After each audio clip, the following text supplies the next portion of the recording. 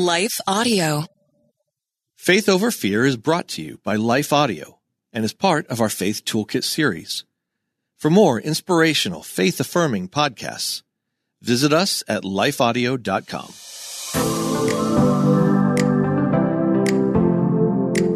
Hello. Welcome to the Faith Over Fear podcast, where we attack our most pervasive fears with truth. Because life is too short for any of us to live enslaved. At Holy Love Ministries, we are passionate about helping God's children discover, embrace, and live in God's freedom. We would love to connect with you online. Just visit our show notes to learn how to connect with us.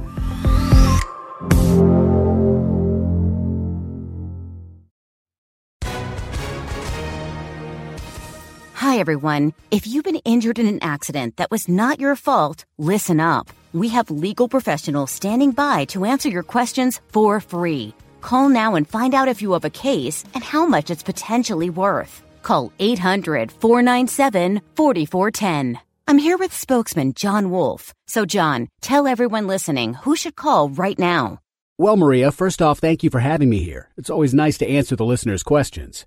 Now, as far as who should call in, anyone who's been injured in an accident and think you deserve compensation, give us a call right now. 800-497-4410. You'll find out if you have a case and how much it's potentially worth. Thanks, John. You heard it, folks. Take advantage of this opportunity and call now. 800-497-4410. Advertisement sponsored by Legal Help Center. May not be available in all states.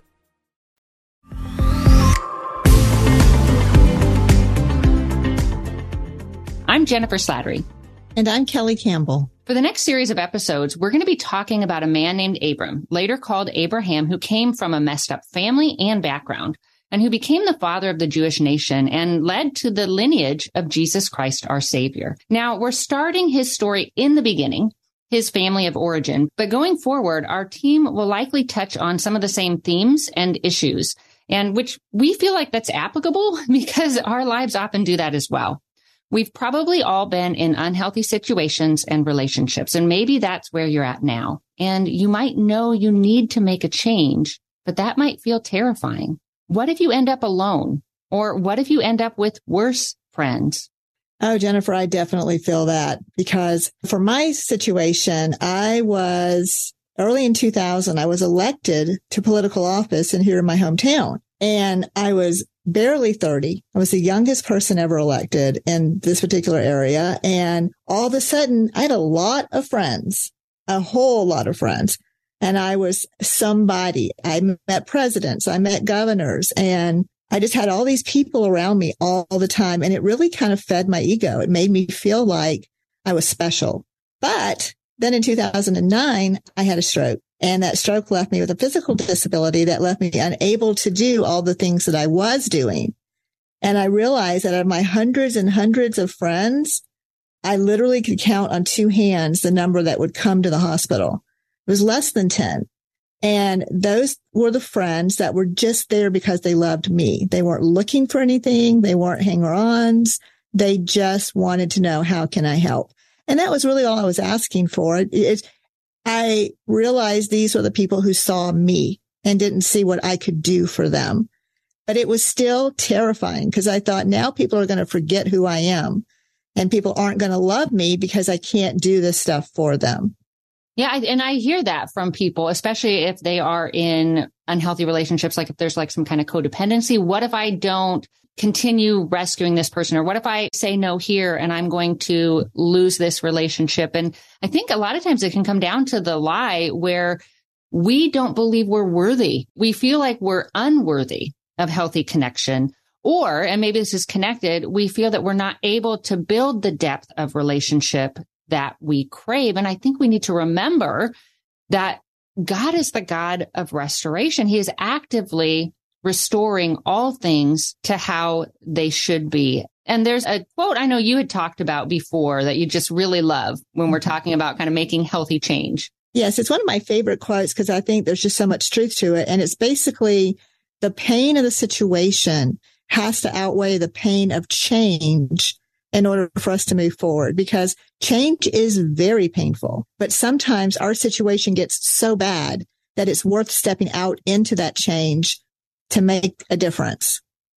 Yeah. And I think sometimes we're not even necessarily aware of how bad when we're kind of in the situation of how painful it is and really how good it could be. And so I think that can really make it challenging as well. And when I think about, Abram's story, and I know you're going to read a little bit in a minute for those who aren't familiar with his story, but when I think about just what scripture, what we're going to be walking through, I think about it through that lens. Like God calling people, really all through scripture, but God calling people to this place of healing and health and restoration that feels comfortable when you don't even know what that looks like. When we think about making radical God-led changes, I am reminded of how Abram's journey began. And so Genesis 11:27-30 tells us, this is the account of Terah's family line. Terah became the father of Abram, Nahor, and Haran. And Haran became the father of Lot. While his father Terah was still alive, Haran died in Ur of the Chaldeans, in the land of his birth. Abram and Nahor both married. The name of Abram's wife was Sarai, and the name of Nahor's wife was Milcah. She was the daughter of Haran, the father of both Milcah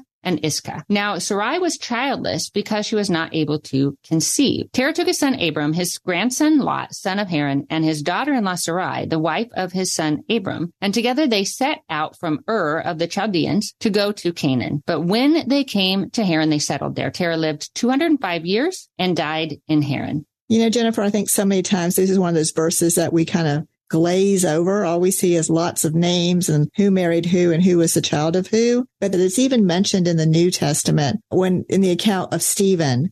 And in Acts 7, verse 2 and 3, he says, to this he replied, brothers and fathers, listen to me. The God of glory appeared to our father Abraham while he was still in Mesopotamia before he lived in Haran. Leave your country and your people, God said, and go to the land I will show you. That's a big change. Yeah, well, and I know you've spent a lot of time actually studying the city that God first called Abram and his family out of, correct? Yes. So they were living in a land called Ur, just Ur. And the thing about Ur at that time, in Abram's time, is that it was probably one of the most populated and lush regions of the area, of the whole earth, of the known earth at that time. So think about LA, or New York City, something big and metropolitan for that time. And his dad, Terah, that family were, bigwigs. They had money, they had land, they had political clout, they had hundreds of servants, their own little private army, but it wasn't the best place to be. It was very much a pagan land. It was very much a land of what we would call a polytheistic land. That means they worshiped many gods. And the biggest god they would worship was the moon god,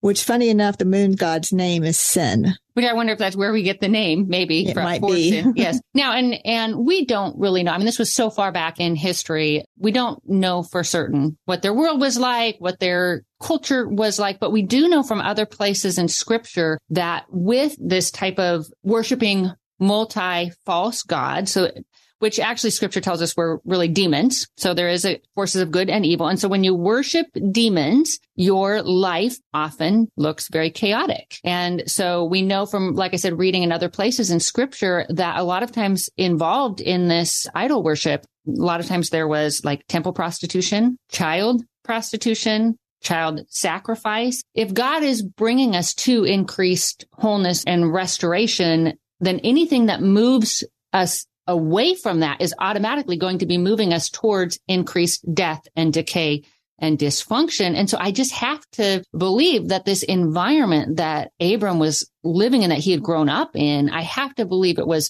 manipulative and violent and dysfunctional and just a place of chaos. And maybe even where for him, maybe chaos had felt normal. Like that was his family structure, the way he had learned to relate to people. Absolutely. And we also don't know from scripture just how many generations back the family went.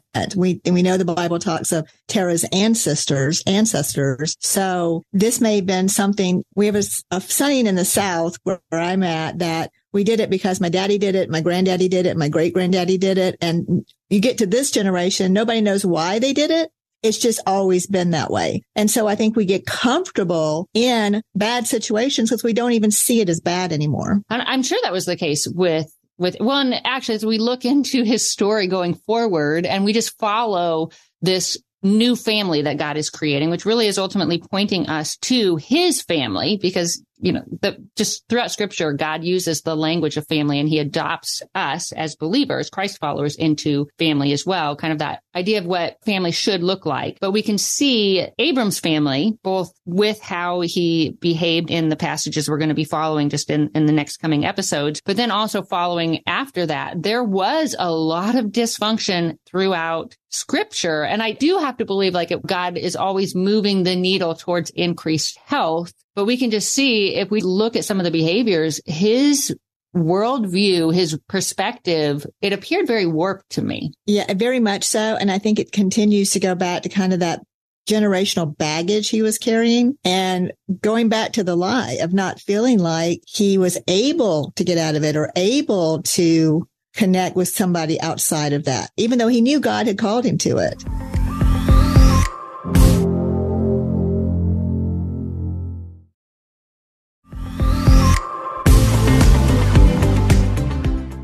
One, probably not really knowing what God had called him to. I think there's a point in our lives, let's say we have related with our parents in a certain way, and we are beginning to recognize we're getting in healthier environments. Maybe we're building relationships within the church, and we're reading scripture about speaking truth in love, and we're watching the behavior of Jesus and watching how when he set boundaries and when he acted in loving ways. And I mean, boundaries are loving too, but we're just kind of watching his behavior, and we're noticing a disconnect in, that our relationships don't necessarily resemble that. And we may not even know, so we're in that messy middle, I guess, where, yes, we don't want this anymore, but we don't even know what God is necessarily calling us to. And I see that in Abram's story as well. And that's when we just have to remind ourselves. There's a verse that I remind myself of often when I'm kind of walking through my own messy middle, especially if God is calling me to a very challenging or frightening place of obedience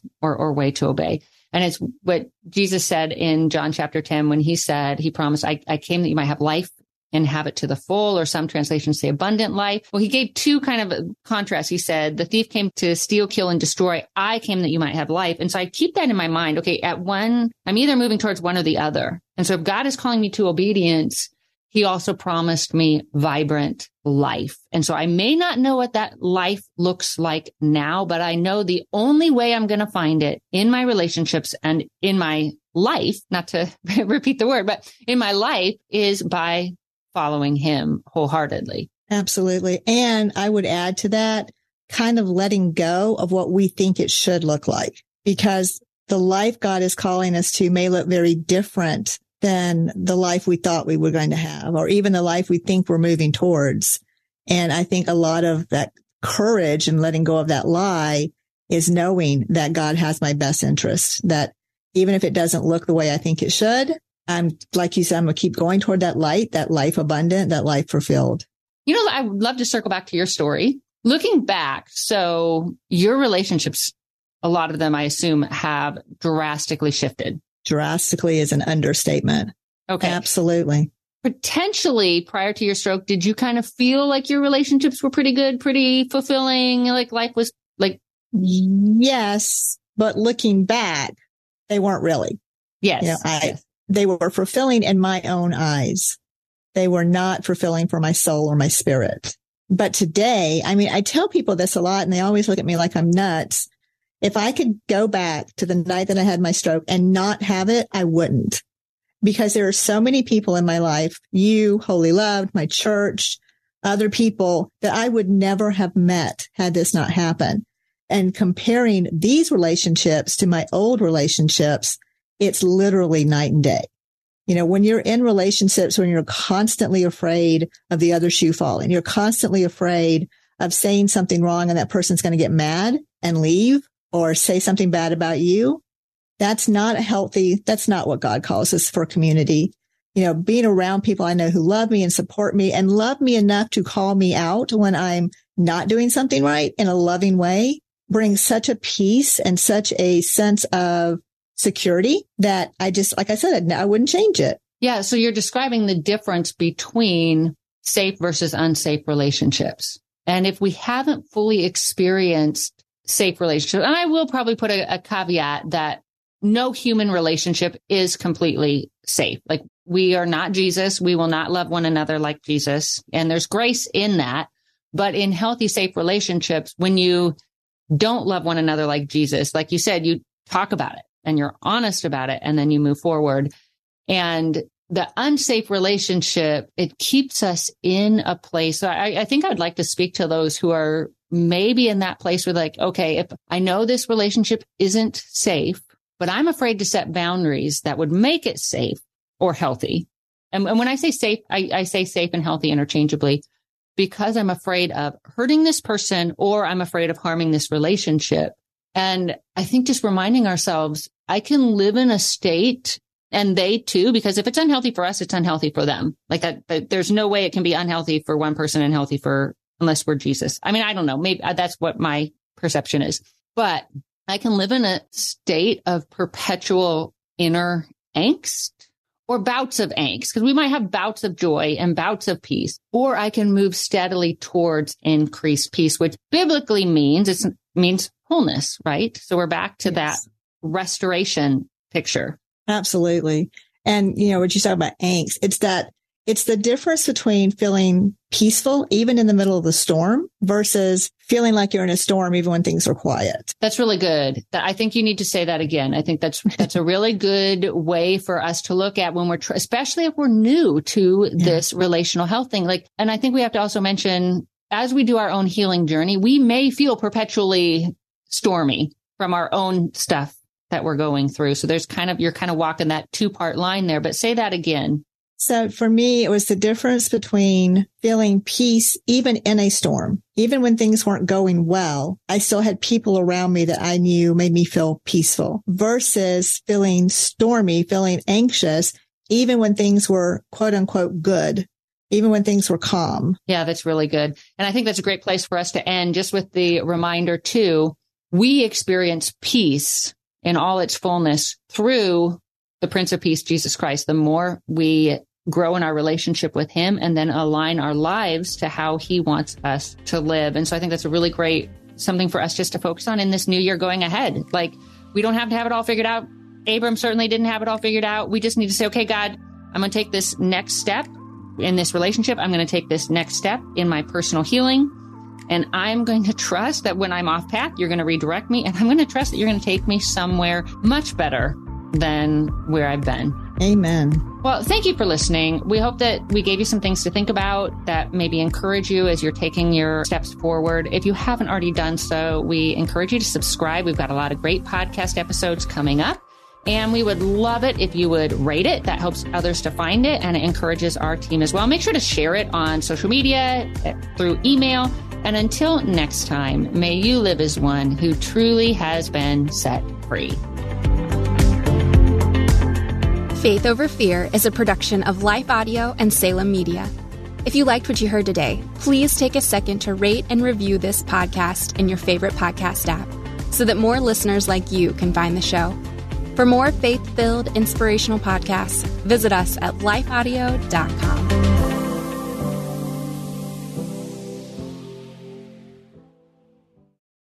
There's no better way to start your day than spending time in God's Word and in prayer. Don't know where to start? We have a free daily prayer podcast created to help you do just that. The Your Daily Prayer podcast delivers a thoughtful devotional and timely prayer to you 7 days a week. Gain inspiration, faith, and encouragement with daily messages in 10 minutes or less. To start listening now, search Your Daily Prayer on your favorite podcast app or visit lifeaudio.com.